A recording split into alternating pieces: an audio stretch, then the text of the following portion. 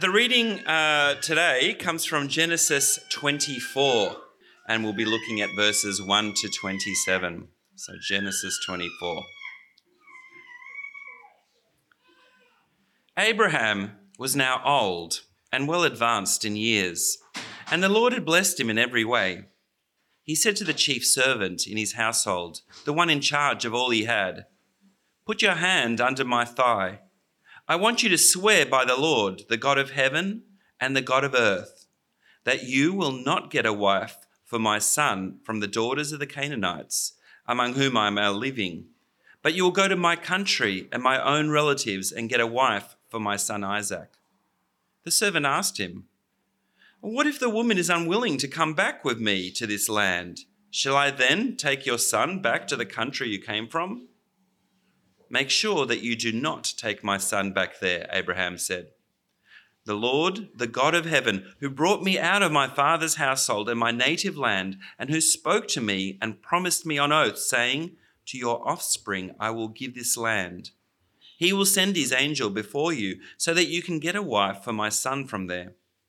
If the woman is unwilling to come back with you, then you will be released from this oath of mine. Only do not take my son back there." So the servant put his hand under the thigh of his master, Abraham, and swore an oath to him concerning this matter. Then the servant took 10 of his master's camels and left, taking with him all kinds of good things from his master. He set out for Aram Naharaim and made his way to the town of Nahor, and made the camels kneel down near the well outside the town.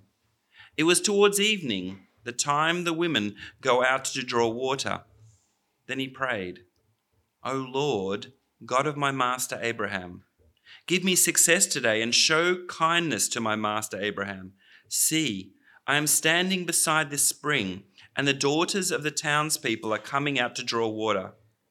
May it be that when I say to a girl, 'Please let down your jar that I might have a drink,' and she says, 'Drink, and I'll water your camels too,' let her be the one you have chosen for your servant Isaac.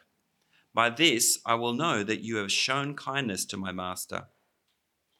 Before he had finished praying, Rebekah came out with her jar on her shoulder. She was the daughter of Bethuel, son of Milcah, who was the wife of Abraham's brother Nahor. The girl was very beautiful, a virgin. No man had ever lain with her. She went down to the spring, filled her jar, and came up again.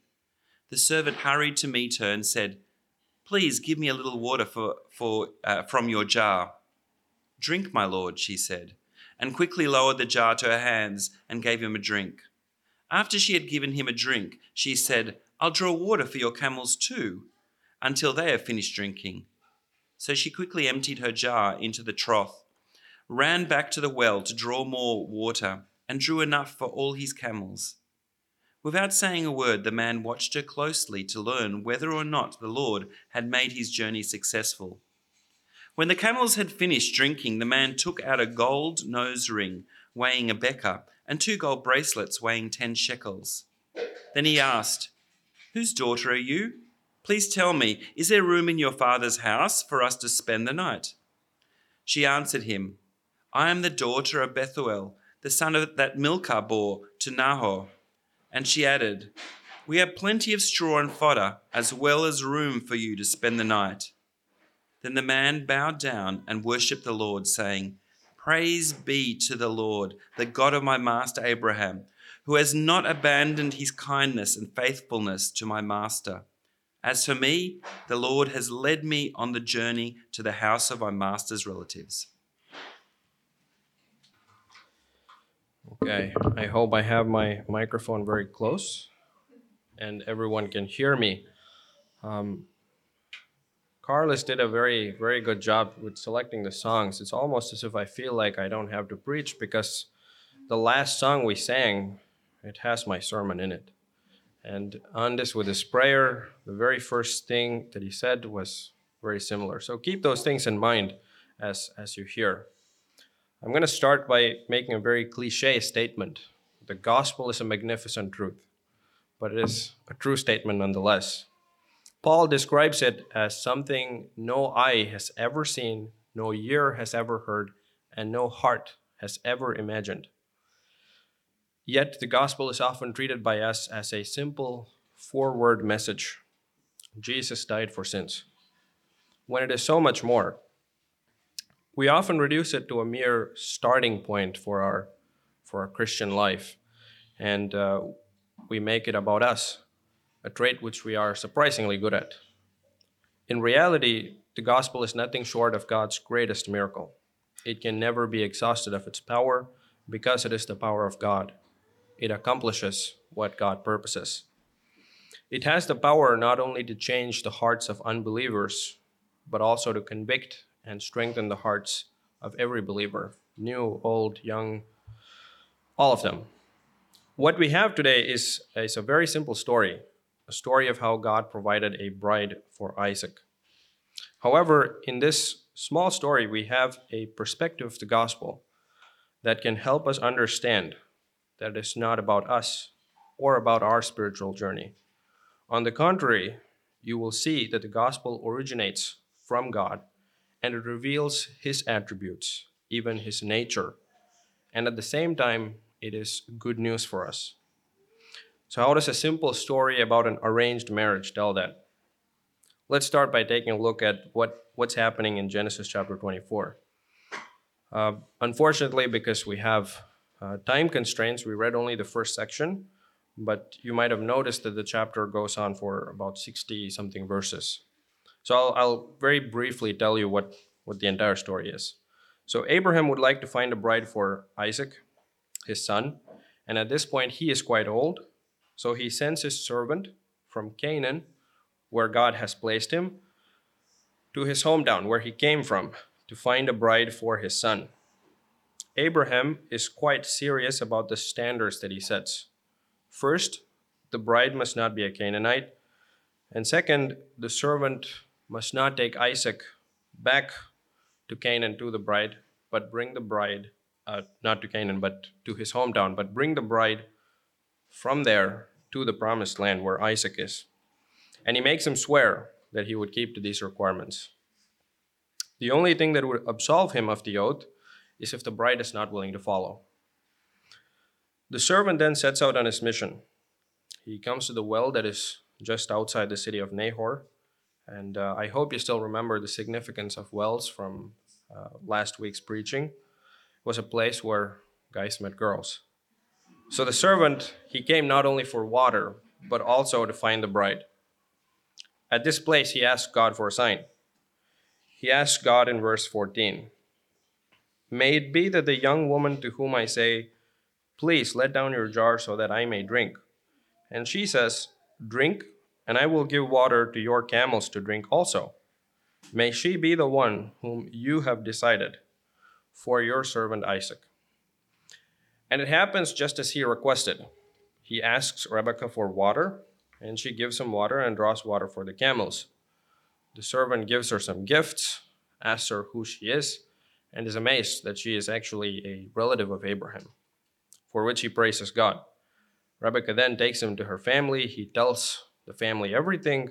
He gets permission to take Rebekah with him, and the next day they're on their way back. Isaac and Rebekah then, they get married. This is what you will find in this chapter. As a quick side note, I want to warn you of a style of reading the Bible which is self-centered and quite dangerous for the believer. So one can read this story and think, this story sets a good example for me to ask signs from God. But notice that we have no indication that the servant's prayer was good or honoring God. But it is true, we often face times of decision making or times of uncertainty.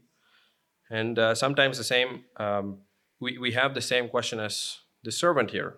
Will I find the right bride? Which is the woman who's right for me? Or which is the guy who's right for me? Or we could have other questions. Which is the right job for me? Will I pass this exam?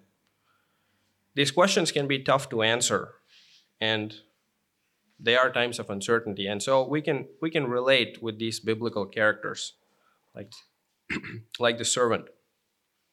However, we have to remember that the Bible is not written personally to us, And it is not written to address problems that we face every day. What do I eat for breakfast, and where do I work? It's not written to help us with these very specific particular issues. Why is it written then? It is written so that the church, the people of God, might know God and his holy attributes, so that they might know his redemptive work done throughout history. So if we read it with the question, how does it help me in this particular situation, we will commit a grave mistake. If you read a verse where, for example, Jesus says, your faith has healed you, and we conclude, I need faith and I will be healed too, it can be very disheartening, and it can be very dangerous to your faith even. Remember what the resurrected Jesus told the two unnamed disciples on the road to Emmaus. Luke chapter 24, verse 27 says this, and beginning with Moses and all the prophets, that is Genesis, all the way to all the final prophets, Jesus explained to them, the two disciples, what was said in all the scriptures concerning himself. Jesus and the gospel should be the lens through which we read our Bible. So then we have a better question to ask. What does this story tell me about Christ? What does it tell me about the gospel? A quick refresher course in Genesis will help us answer that question. I think Andis did a good job reading that psalm, which was a little bit of a refresher course in the Old Testament already. But let's do some specific recap. I think everyone knows who Abraham is. He is the forefather of God's chosen people. He was once a pagan man who was worshiping different deities, but God chose him and he made a promise to him. In Genesis chapter 12, we can read this promise. God promised to give him the promised land, the land of Canaan. God promised to make him a great nation, to bless him, and to make his name great. And God promised that in Abraham, all the families of the earth will be blessed. For Abraham to become a great nation, he of course needed children. And God promised him a son. In Genesis chapter 7, he promises a son to Abraham and Sarah, and he says that he shall be called Isaac. When God promised this, they were both quite old, and Sarah even laughed at the idea that she could bear a son at her age. However, Isaac was conceived miraculously and he was born. And there's one last thing that I'd like to remind you all of, and that is God telling Abraham, in fact, commanding Abraham to sacrifice his only son, the son of the promise. And in this story, what most people don't realize is that Isaac figuratively died and then was resurrected. This is what Abraham really believed. He did not believe God would stop him before he sacrificed his son, but that God would raise him up, even if he died. And this is not just me reading something into it.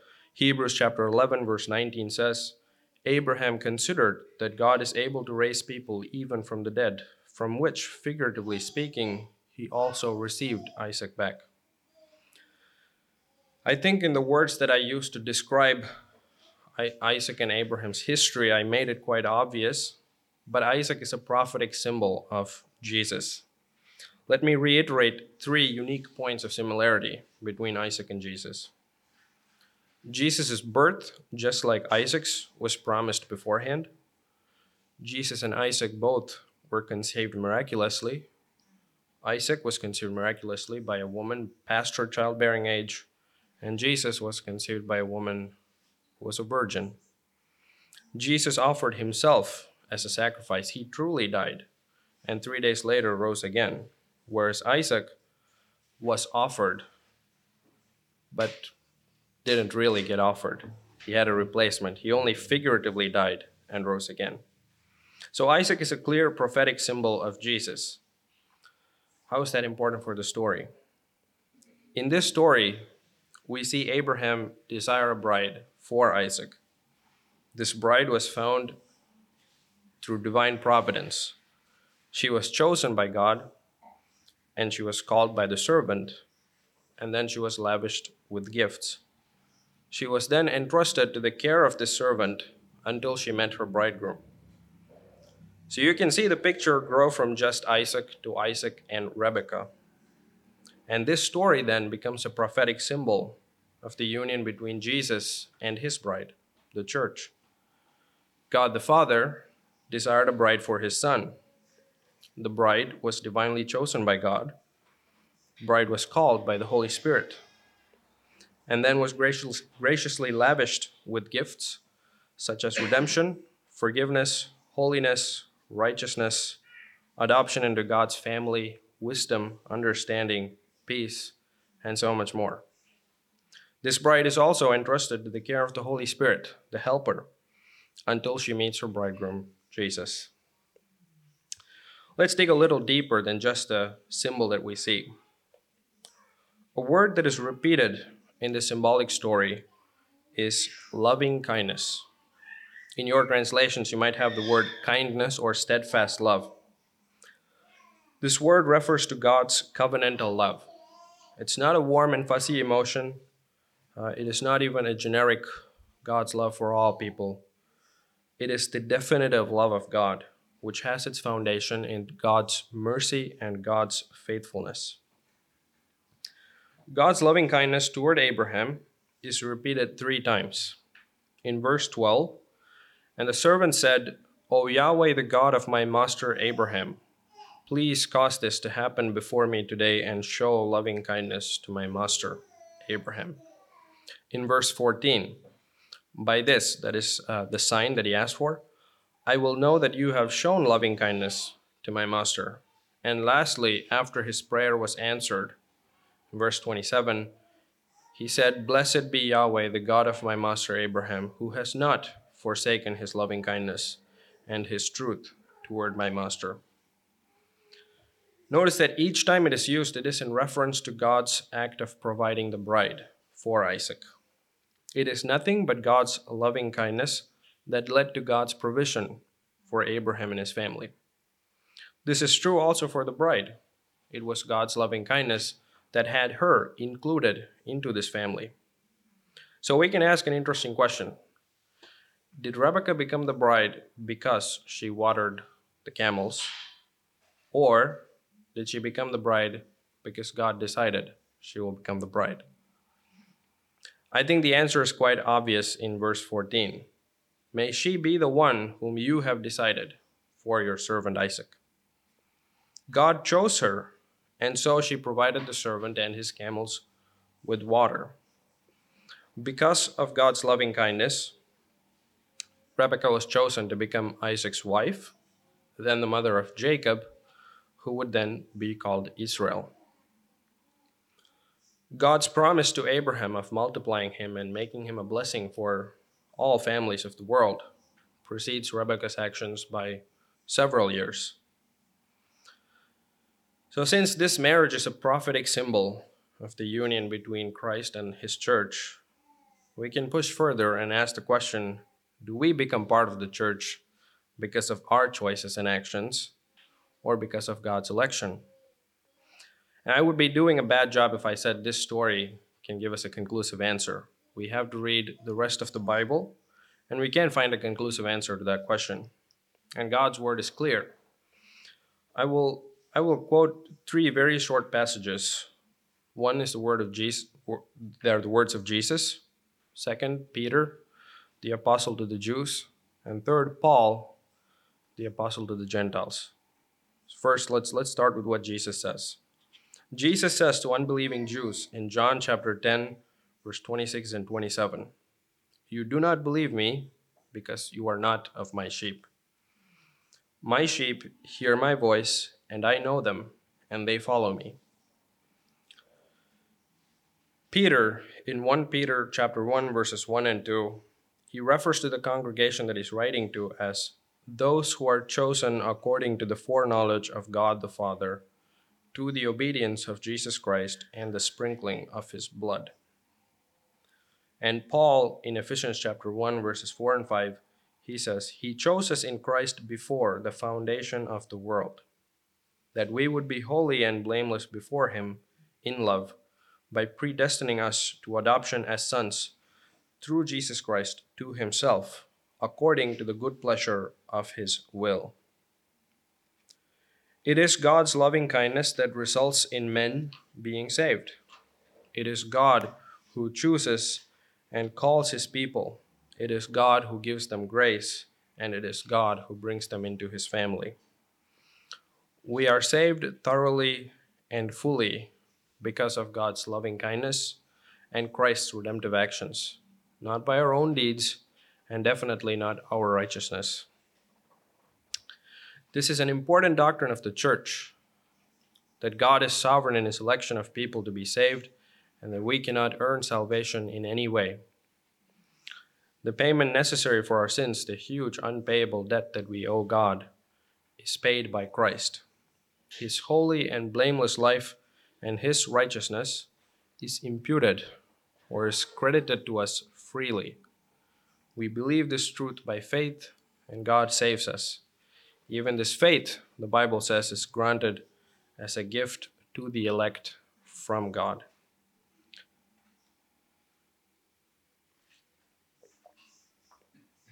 This proposition immediately makes us stumble, or to use a very modern word, it triggers us. The idea that we have nothing to do with our salvation creates an issue for us. So why is that? A few days ago, I happened to watch a scene from a TV series that my wife is currently watching. I don't know what it's about, but in this particular scene, the main character realizes that she's gotten into a study program because of her Latina race. Here's what she says in her disappointment. I wanted to be accepted because I earned it. And this is how we like to think about salvation. I want to be in heaven, I want to be saved, and I want to be accepted by God because I earned it. We think that somehow gives us the necessary assurance and the feeling of confidence in salvation. But quite ironically, if we earned our salvation by works, we would have no assurance. If the example or standard is Jesus, and Jesus is the level of righteousness we need, then who can be saved? Some might say you just have to get close enough. How close is close enough? It creates more problems than anything else. So it might sound correct, it might sound assuring, but this is a false teaching that says you can earn your salvation, and it is very dangerous because it can only lead to two things. One, it can lead to hypocrisy and pride, or it can lead to complete despair. You will either become a Pharisee, or you will become like Peter when he says, "Depart from me, God, I am a sinner." The gospel of Christ, on the other hand, it promises salvation and good works to those who are the elect, those who are chosen. Jesus said, "My sheep hear my voice." There is no condition here. If you are my sheep, you will hear my voice. Simply says, "My sheep hear my voice." We are chosen according to the foreknowledge of God. To what? To the obedience of Christ. He chose us in Christ to be what? That we would be holy and blameless before him. So just as Rebekah was chosen, called, and lavished with gifts and entrusted to the servant, the church too is chosen to be saved by God, called to believe the gospel, and then is lavished with spiritual gifts. It is entrusted to the care of the Helper, the Holy Spirit of God, who continually points to Christ and leads the church to him. So at this point, you might have many questions and even objections that you can raise. If you have any questions, I think we can have a Q&A afterward, after the sermon. So questions like, how can I know I am chosen? Why isn't everyone chosen? Why do I have to share the gospel if God has already determined all things? So if you have any of these questions, remember to ask them after the sermon. But I would like to focus on one question or one objection that is dealt with in this very passage. And that question is, do we have any responsibility if we are already chosen? If God has already predetermined things, do I have any responsibility? So let's look at verses 54 to 58 in the same Genesis 24. And then the servant arose in the morning, and he said, "Send me away to my master." But Rebekah's brother and her mother said, "Let the young woman stay with us a few days, or even 10. Afterwards she will go." And he said to them, "Do not delay me, since Yahweh has made my way successful. Send me away that I may go to my master." And they said, "We will call the young woman and ask about her wishes." Then they called Rebekah and said to her, "Will you go with this man?" And she said, "I will go." Rebekah came to know about Isaac through his servant. She was asked the question, "Will you go with this man?" And she had an obligation to answer yes, and an obligation to leave everything and everyone she knew to be with Isaac. So, do we have any responsibility? Absolutely. We are, first of all, asked a question, and we do have a responsibility to respond affirmatively to the gospel when we hear it. We have a responsibility to die to our old self and live a new life given to us by Christ.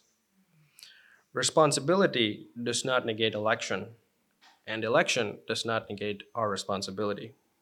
God will hold those who claim to be Christians and live ungodly lives responsible for their actions.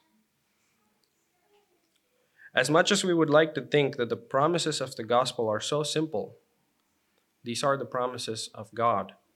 We cannot wrap our minds fully around them. I'm not saying we cannot know the gospel or understand it fully. We can know it clearly and fully. But some questions that we have to be approached with humility. The gospel is presented to us in many perspectives, in many angles, and some might seem contradictory. We are saved apart from the law to obey the law. God's justice is satisfied at the cross, and his mercy is poured out at the same cross. And today we saw God's will and our responsibility. It is presented to us in this manner so that we can understand it is God's work and that we can see the glory of God in it. How unimaginable it is that not a single human out of the billions that has lived in this earth has ever thought about something like it. So God, the all-knowing Alpha and Omega, he saw all of mankind living in sin, and in his infinite wisdom and mercy, he lovingly foreknew some and chose them to be saved through his Son, who was the atonement for their sin. He chose us and predestined us to enjoy his goodness eternally, even though not one of us deserves it. This is good news that undeserving sinners are saved, not merely offered a chance at salvation. At the same time, we have a responsibility to live lives that honor and glorify the triune God. Can our minds make sense of that duality? No, we cannot. But we are all sinners, and God has mercy on whom he has mercy. What we can do is we can rest assured that salvation is God's work. We are now free to confidently and even boldly obey God's word without pressure and fear of losing our relationship with God. The word of God is living and active. It reveals to us the glory of God. It reveals to us God's loving kindness toward his chosen people. It reveals to us the gospel of Jesus Christ. He is greater than Isaac. He is the Son of God who came down to his bride, who came down for his bride, and laid down his life for his bride, to save her and to wash her clean. He is now risen and at the right hand of the Father, interceding for his bride. He has sent the Holy Spirit to lavish the church with spiritual gifts, to guide the church, and to strengthen the church until she meets him. Before I finish, I want you to hear the words of Jesus, which he spoke to Peter shortly before the crucifixion. At the Last Supper, Jesus said these words to Peter. In Luke chapter 22, we can read this, verse 31 and 32. Simon, Simon, behold, Satan has demanded to sift all of you like wheat. But I have prayed earnestly for you, that your faith may not fail. Do we not see the love of Jesus for his church? Do we not see the loving kindness of our God? Do these words not give the church an amazing assurance? This is the love of God, that he not only made it possible for sinners to be saved, but that he saved us while we were still sinners, indulging in our sinful filth. And this love is poured out on the church every day. No one who hungers and thirsts for God will be shut out, but they will be welcome to come to him and receive his blessings and to be abundantly satisfied. So here's a question. Will you come to him and find assurance in him, in God who is our rock and our salvation? Let us pray.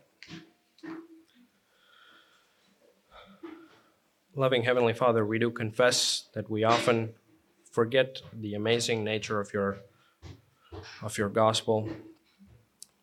We make it about ourselves, and we think that it is our strength that makes us desire you. But we thank you for your mercy and your loving kindness that you show to your people. Help us, Lord, to see the beauty of the gospel, and by seeing that, to see your beauty. Help us to know you and your Son, Jesus Christ, more and more. Strengthen us with your Holy Spirit. And help us also to live lives that honor and glorify you. We ask these things in Jesus' name. Amen.